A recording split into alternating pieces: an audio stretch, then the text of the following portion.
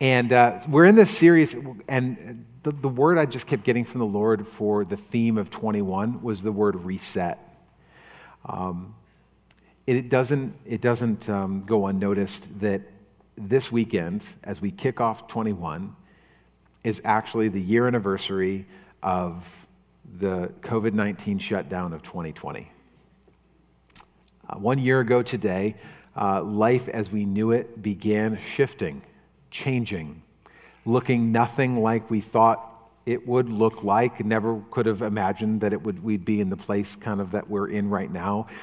We went fully online as a church, and for 4 months, I was preaching to an iPhone, and we're still kind of like coming back, and now people are getting vaccines, and we're kind of moving we're moving forward and reopening and all of this stuff. But here's what I just sense in the Lord.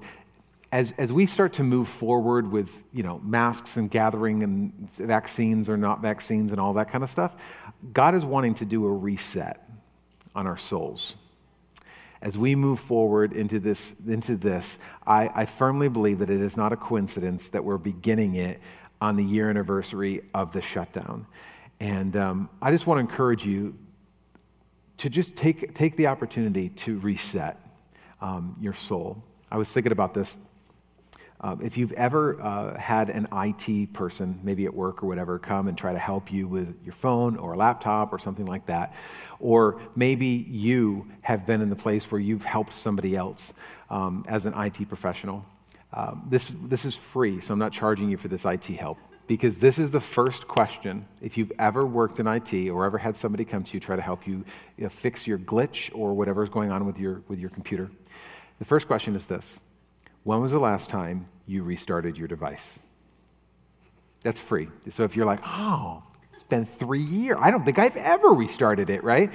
Here's what I would say. Before you start calling up the Geek Squad or your 8th grader, just make the decision to restart your device, because this is what people think that you can continuously, and if you're an IT professional, you're like, amen, hallelujah.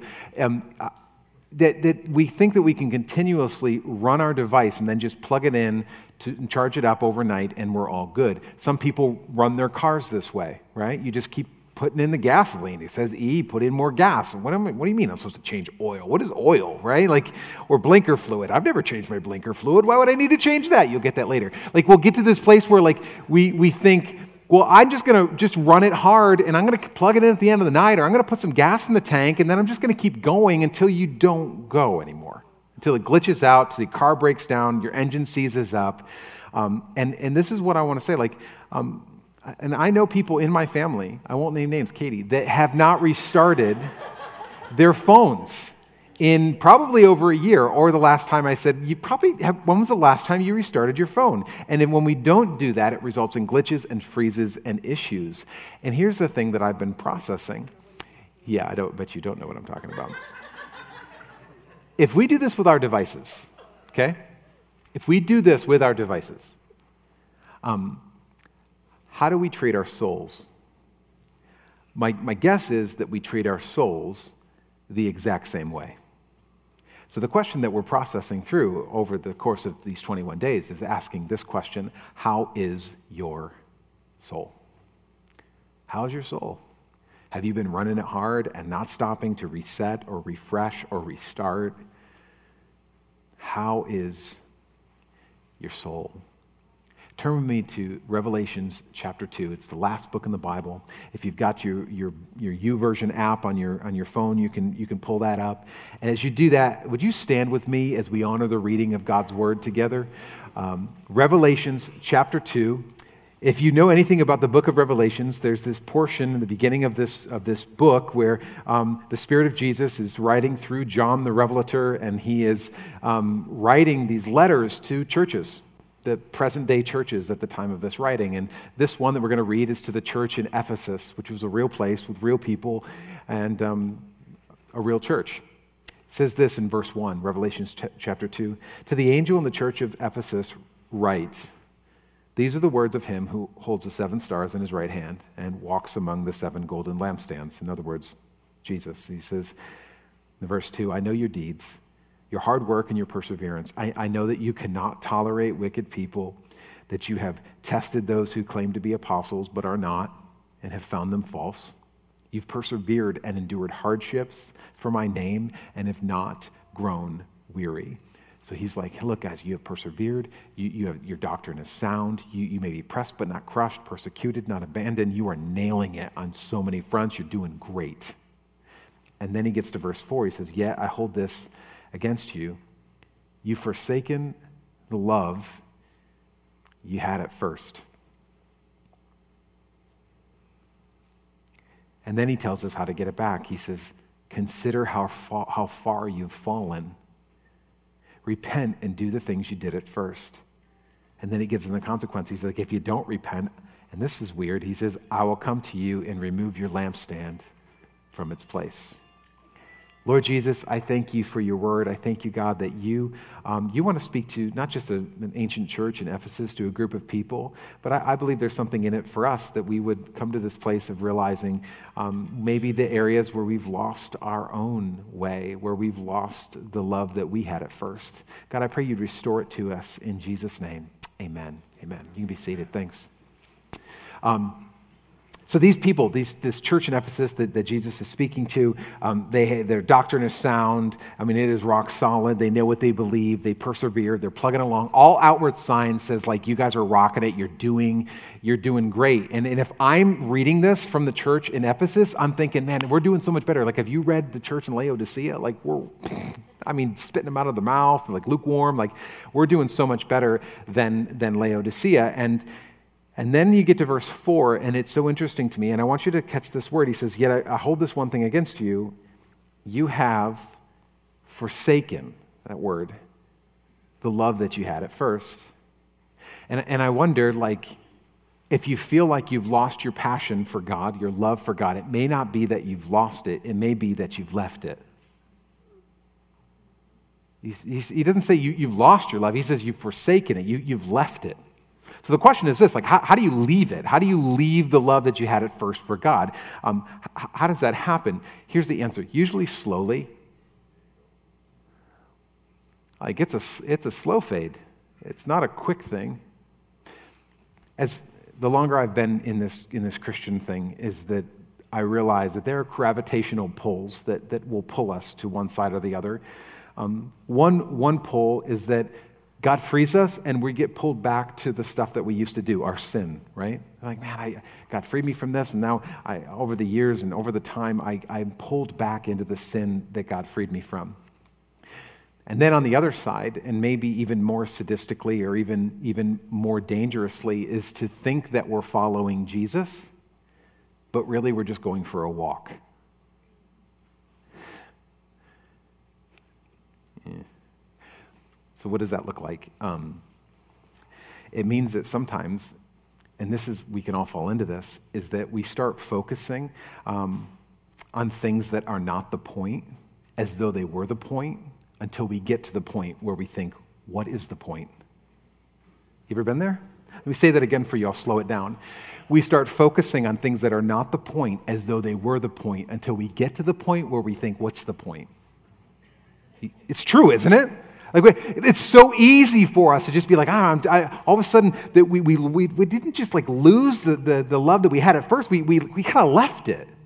We started focusing on things that aren't the point, as though they were the point, and then we get to the point where we're like, what's the point? What am I doing here? Like this Christian walk thing, like this isn't working. Like, I'm still frustrated, and I'm still going through all this stuff. I still have temptations. I have all these things. I don't understand what is the point in all of this. And you lose it. You forsake it. You leave it. We see this in professional athletes. So we can all talk about professional athletes. Probably none of us in here are, right? So let's talk about them. When you see professional athletes, like these people, like guys, girls, they grow up, they love playing soccer, baseball, football, whatever these professional sports are. And one day, in the hopes, I'm going to make it to the big leagues. I thought I was going to be an NBA player. Not because I was good at basketball, but I was tall. That's all I had. And so I thought, why not, right? I'm going to try this thing. And so, every kid aims for this. And then one day, 0.01% of the population gets the opportunity to be in the big leagues. And all of a sudden, you've watched these 30 for 30s on ESPN, you get to like the background of what's going on. I was just watching the one on Michael Jordan, MJ, and there's this whole idea that like all of a sudden it shifts to about signing bonuses and management and money. Where you listen to these guys and you're like, man, $50 million a year, how can you even feed a family? I can't even feed a family on $50 million, you know? And like, because the struggle's real for them, right? And it's like, we pray for them. Like, that's got to be a difficult plight in life. And so all of a sudden, they've lost the awe and wonder that they get to get paid for hitting a ball with a wooden stick. They get to get paid for shooting a ball through an iron hoop. You're going to pay me to do the thing that I love? Like I get to play a game and you pay me for that? And I wonder, I think that Jesus is speaking to and reminding this church in Ephesus and probably some of us in here, like, don't become professional Christians. Don't become professional Christians. People that have like started this journey in passion and then end it in chores. Or say the right thing or do the right thing, but don't have any passion on the inside of themselves. And I think that Jesus, as he's speaking to this church, he's like, look, you guys are doing awesome. Your doctrine's great. Study the Word of God. Do that. Know what you believe. Serve, give, use your giftings and all of these things. But please don't leave the love you had at first.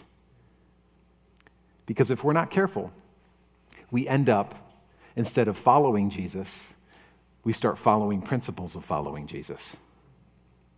Look, so preachers like me with microphones on stages all around the nation do not help in this. Because we love preaching 3-point sermons. We love preaching, 4 steps to becoming a better parent, 5 steps to becoming a better husband, 3 steps to receiving the Holy Spirit, 4 steps to discipleship, 4 pillars of the Christian life. And can I say it very clearly to you today? Like, your only hope is Jesus.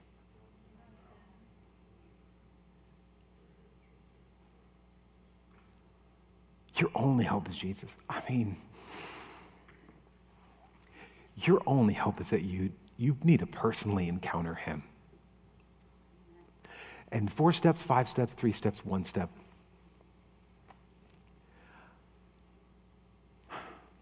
Your only hope is to encounter, and not just a one and done thing where it's like, I remember when I was 3 years old at a vacation Bible school, I gave my heart to the Lord, but that we would continue to encounter him knowing that it is only in following him that there is any freedom that's available in our life.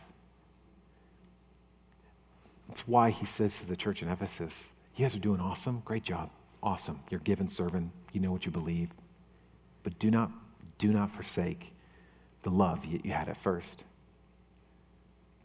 And then he says in verse 5, he says, consider how far you've fallen. Now, you can read it like I used to read it, which would be kind of condemning. Like, look at the sewer pit that you're in. Look what you did, you little jerk, right?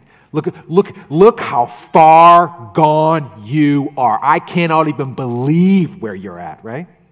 But it actually doesn't say that. That's kind of maybe how sometimes we read it, but it actually doesn't tell us to focus on where you are. It actually says, remember where you were?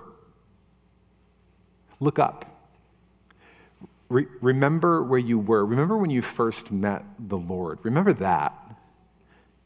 Don't so focus on where you are now. I think a lot of our time and our self-help is focusing on where we currently are. But Jesus is like, could you consider where you were? Because if you know where you were, then you know where you want to get back to. And then he says, let me tell you how to get back there. And he says this nasty word. He says, repent. And I don't know about you, but that word, I don't really like that word because it kind of has a connotation of like an admission of guilt, because it is. Right? I'm like, I don't know if I need to repent. I did that when I first came to Jesus, repent and be saved. And I don't necessarily know if that's something that I need to continually doing. I think it is. I think it is something that it's a way of life that, the cool thing about repentance is that it's the very thing that we think is so confining and condemning is the very thing that brings us freedom. that it actually removes the stain of guilt and sin. It's not just the pathway, or it's not just the entryway of receiving Jesus, it's actually the pathway of following him. And we see this, he says this, like, you want to get back to where you were, repent. I like to think of repentance as kicking the devil in the teeth. If you could think of it that way, maybe you're like, oh, I like that, kicking the devil in the teeth, I'll repent all day long, right? Like, if you think of it like, if repentance is kicking the devil in the teeth and saying, like, oh, I'm sorry, you thought you were the boss of me? No, you're not the boss of me. Like, oh, you thought, no, I'm sorry, it's like you had a friend. You thought you had a friend. Like, I'm not actually following you. You don't have a hold on me. I'm kicking you in the teeth because you're not the boss of me. And this is the freedom that comes through repentance. Repentance isn't this like, oh, you're just so guilty and you did this bad thing and you just need to make up for it and all these things. Repentance is just coming clean and saying, Jesus, I've been walking down this path and I'm choosing this day to walk down your path. And I feel like I'm so far from you, and then I realize that you're so near to me. It says, so remember where you were so that you know where you want to be. Kick the devil in the teeth by repenting and saying, you're not the boss of me. And then he says this in verse 5. He says, do the things you did at first. Do the things you did at first. It is so important for us to put our passion into practice. They go hand in hand. James says it this way in James chapter 2, verse 26. He says, as the body without the spirit is dead, so faith without deeds is dead.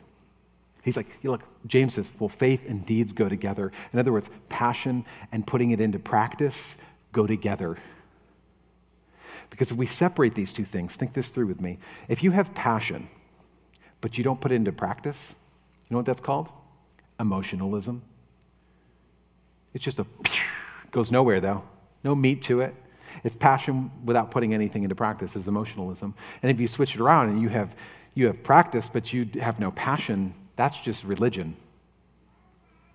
That's just doing things out of duty, it's my chore, it's the thing I should do, it's because, Jesus likes it when I do this. That's just religion. But when we put our passion into practice, that is spiritual maturity and health. That's what Christ calls us to, putting our passion into practice. We can see this in marriage. I know this, I've been married over 20 years, and so and I've counseled a lot of marriages and a lot of people, and I've seen some succeed and some not. Do you know why so many times marriages become a duty rather than a passion? Because we stopped doing the things we did at first. We stopped dating. We stopped trying to kiss or get a squeeze at any moment that we possibly could. You know what I'm talking about. Like, you stop cherishing each other and listening to each other's heart and sharing our own. And it turns from you remember if you've been married, you remember when you first got married, you'd be up till 3 a.m. just talking. It was awesome, man. You'd be like, it was amazing. We were up till 3 a.m. just talking. Would you believe it? And now you're up till 3 a.m. Would you just shut up, right? I don't want to talk anymore, right? And you get to this place, why? Because you stopped doing what you did at first. You stop putting your passion into practice. And so it's actually pretty kind of like a normal progression, both in our Christian life and in our marriage. Like in any relationship, when you begin to stop putting your passion into practice, it's actually kind of normal to fall into this place of religious duty or chore. And we begin to just lose that. And I think when this relates to our relationship with God, we start to make our passion for him into a feeling that we feel rather than a decision that we make. God, I'm choosing to pour into you today. And so when we say things like, I don't know, I just feel like I lost my passion for God. I don't know where to get it back. I don't know how to get it back. And God's like, I do. Repent and do the things you did at first. Oh, yeah, it can't be that easy. We're going to have to focus on where I'm at and what you did and what you didn't do and what I did and what I didn't do. Actually, no, could you just repent and do the things you did at first? Again, Jesus, it can't be that easy. No, it really is. If you could just repent and do the things you did at first. Could you put your passion into practice and I'll make your practice passionate? Could you do that? Because God is always into building character. He's always into building character in our lives. Because anyone can follow God when he's going the way that we want him to go. People with character follow God when he leads us to places we don't want to go. Do you realize that you don't know if you're truly following Jesus until he takes a turn that you don't want to go in? If not, you're just going for a walk. And sometimes I wonder if we're like, yeah, Jesus, we begin in passion, and I want to follow you, and then he goes, and we're like, well, I'll catch you on the flip side, Jesus. Maybe we're just going for a walk. Which is why when Jesus is wooing back this church in Ephesus, and I believe he's wooing us back and saying, would you reset your soul to factory standards? It's like, God, I'm wanting to do a work in you. I just need you to repent and do the things you did at first. And sometimes we can look at the book of Acts, and I'll read through the book of Acts, and I'm always impressed by all the signs, miracles, and wonders. I'm like, oh my goodness, do you believe this? Like, raise the dead and do all these things, and people are healed and all of these things. And I'm so impressed by the power of God to do all these signs, wonders, and healings. And that the power of God does that. But can I remind you that the power of God also gave them an enduring faith that weathered storms and shipwrecks and stonings and persecutions and prisons and even death. Both of these things happened by the miraculous power of God. Amen? Let me tell you, the power of God may have grown them through miracles, but it kept them through character. And sometimes God wants to just grow character on the inside of us. And when we talk about reset, heading into 21 and all of that, like there's really kind of two ways of living. There's the outside-in way of living, and then there's the inside-out way of living. Outside-in way of living is how many of us have lived over the course of this past 12 months, where the things on the outside of us are affecting what's happening on the inside of us. I don't know if you felt this. Katie and I were talking about this last night. You ever feel like you're literally in the center of a hurricane in the eye, and you just feel like if I just go like, you just get swept up. You go right, you just get swept up, right? And we've spent most of this past year just being swept up by the things that are going around us, whether it's political turmoil, confusion, all of the things that are happening around us. And we feel like, man, I am literally, the things that are swirling around me are affecting that which is in me. That's the outside-in way of living. And what Jesus is saying, and when we're calling to reset our souls, is to say, you need to live from the inside out, which is mean that which is inside of me, I have it rock solid, and it literally causes me to be able to walk out and not be affected by the things that are happening around me, which means that I can turn on the news and be like, it's okay. It's okay. I have Jesus on the inside of me. It's okay. I'm not allowing those things and the turmoil and all the storm that is going around me to affect and to infiltrate what is happening on the inside of me. Inside out. Inside out. I talk with people and they'll say to me, like, Pastor Justin, like, how do you preach every week? Like, how do you get up and be passionate for God? Like, how do you do it? Here's the answer. I don't.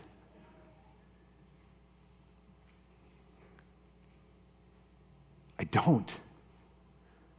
Like, do you realize that my dog poops on the carpet just like yours?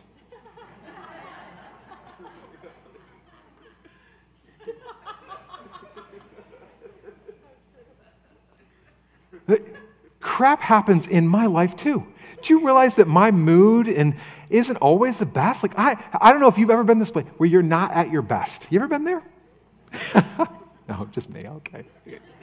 You ever been there where you're just like, man, Jesus, there is junk and circumstances and things that are going on around me, and it is certainly affecting what is going on in me. So the answer is like, well, what do you do? How do you do that every single week? I have to go inside out. I have to go inside. Listen, there are some mornings where I'm literally on the front row praying to Jesus, Lord, you've got to come. You have got to come because, Jesus, I got nothing. Like, I have literally nothing. I need the God in me to infiltrate so that what is happening around me does not affect what is happening on the inside of me. Jesus, I need to stir up the gift that is in me so that I can move forward in what it is that you have for me. And I wonder, when we talk about getting this reset, I wonder how many of us just need to say, Jesus, I need you right now. Like, we certainly don't need more of me. I need more of you. I need to go from the inside out. And I've been trying to fix this thing from the outside in. I've been trying to fix the situation, fix the person, fix this, fix that, fix this. And God's saying, if you just repent and do the things you did at first, and I want to fix you. I want to fix you so that no matter if you're going through shipwrecks, stonings, persecution, prison, or even death, you're living from the inside out, not the outside in. He says, do the things you did at first. Don't allow yourself to get so focused on the things that aren't the point to think that they are the point, so that you get to the place where you think, what is the point? Why am I doing what I'm doing?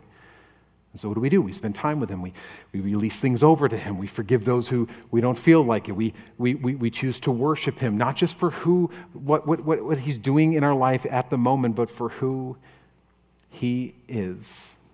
Can I tell you, there are many moments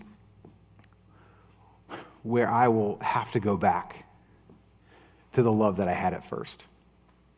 To say, Jesus, I remember when I met you the summer before my 9th grade year, and I will go back there, and I will go back to the place where I was and what he did. And I allow him to break my heart all over again.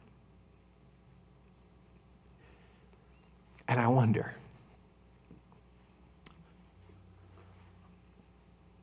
what it would look like if we allowed God to break our hearts all over again.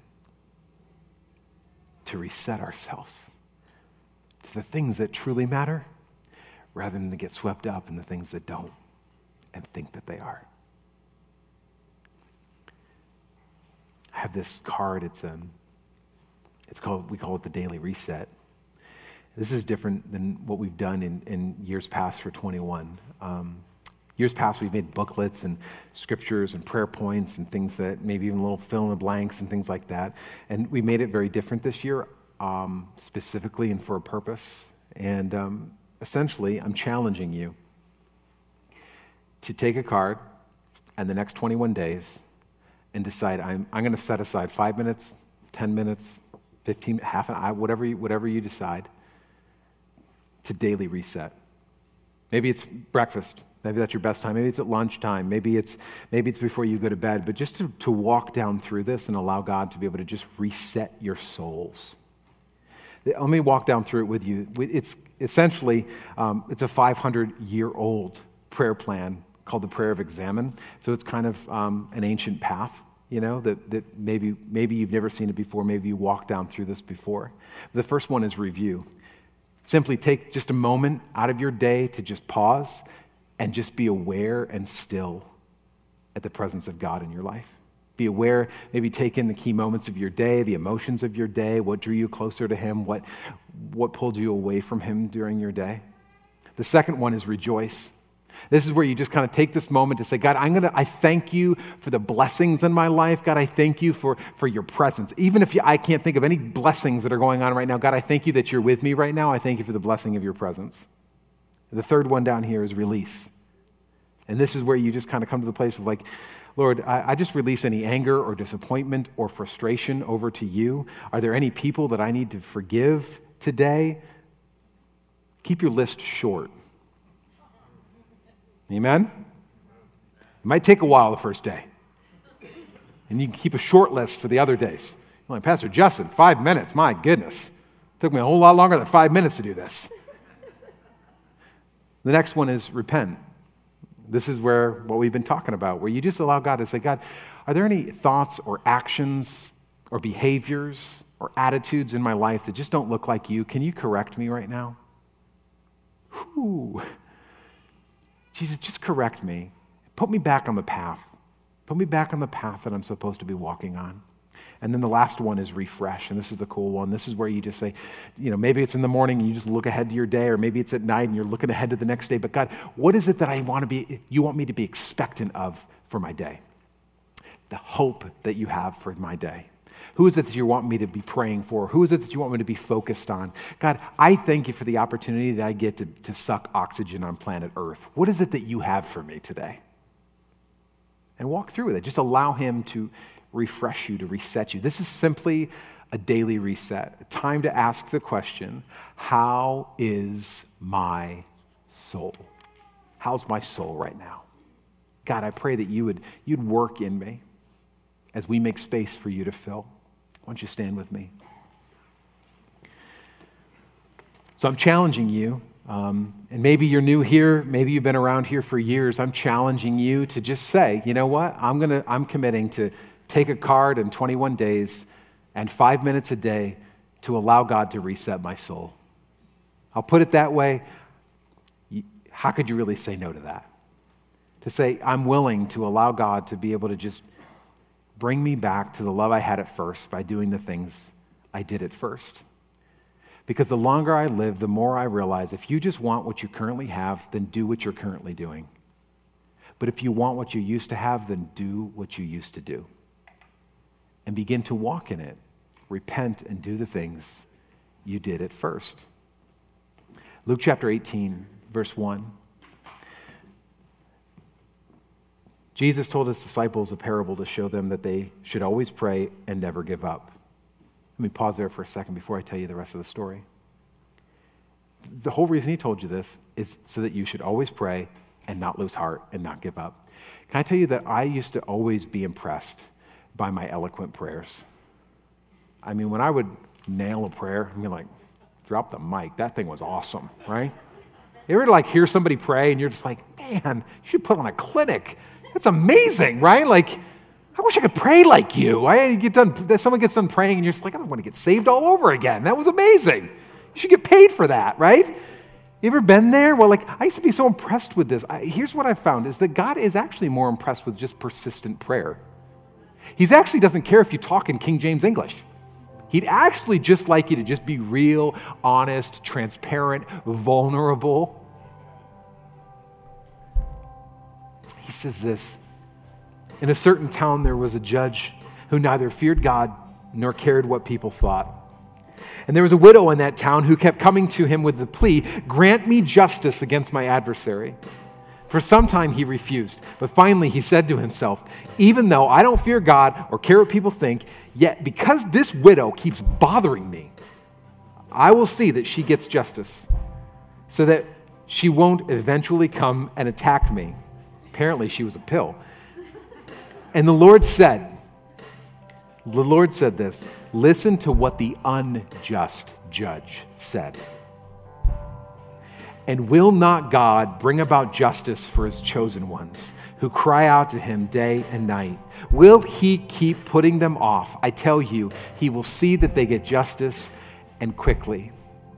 So if an unjust judge who didn't care about God and doesn't care what people think would give justice to this woman, how much more will your heavenly Father, your good dad, give justice to his chosen children?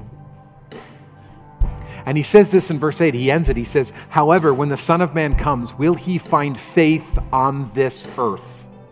Which is kind of a weird way to end this kind of weird parable. What kind of faith is he talking about? Will God find faith on the earth? I think he's talking about a faith, about a person who chooses to be persistent in prayer and not give up. Do you realize that one of the lesser known fruit of the Spirit is self-control? It's the last one. We like love, joy, peace, patience, kindness, goodness, faithfulness, self-control. Because we don't really like that one, because it's like, how is that a fruit? I want love, joy, right? Self-control. Why? Because normally I think when we think of self-control, we think of saying no to temptation. And we're not historically great at that, right? I guess I don't have that fruit of the Spirit. But what if self-control isn't so much about saying no to temptation, and what if it's saying a persistent yes to God? What if self-control was turned around and it wasn't just about like, don't smoke, drink, or chew, or go with girls who do, and it actually was just saying, God, come hell or high water, I'm choosing to follow you. Yes. Even if you lead me in a place I don't want to go, yes. Even if I think we should talk about this because I think you're wrong, yes. Even if I know I just feel like I'm so far away from you. You don't understand what I did and what I've done and what they did to me. Yes. I choose to say yes. And so God, I pray for each and every single person in here that we would have a persistent yes to you. And as we walk into this season together, not just as a bunch of, staff people or some leaders in our church that would say, I don't know, I guess I'll try this fasting thing again. What if God's people, called by God's name, chose to step up and to walk as one, in unity, of one accord, of one passion, of one heart, one God, chose to stand up and say, we say yes. God, I pray that you would reset our souls today. And as we choose to say yes to you, to walk together with one heart, God, I pray that you would reset marriages, you would reset our church, God, you would reset our work, reset our families, and reset our souls to factory standard settings. And Lord, we thank you for the opportunity that you give us to walk in freedom, aka repentance, and doing the things we did at first. So yes, we say yes to you. We say yes to you. In Jesus' name we pray.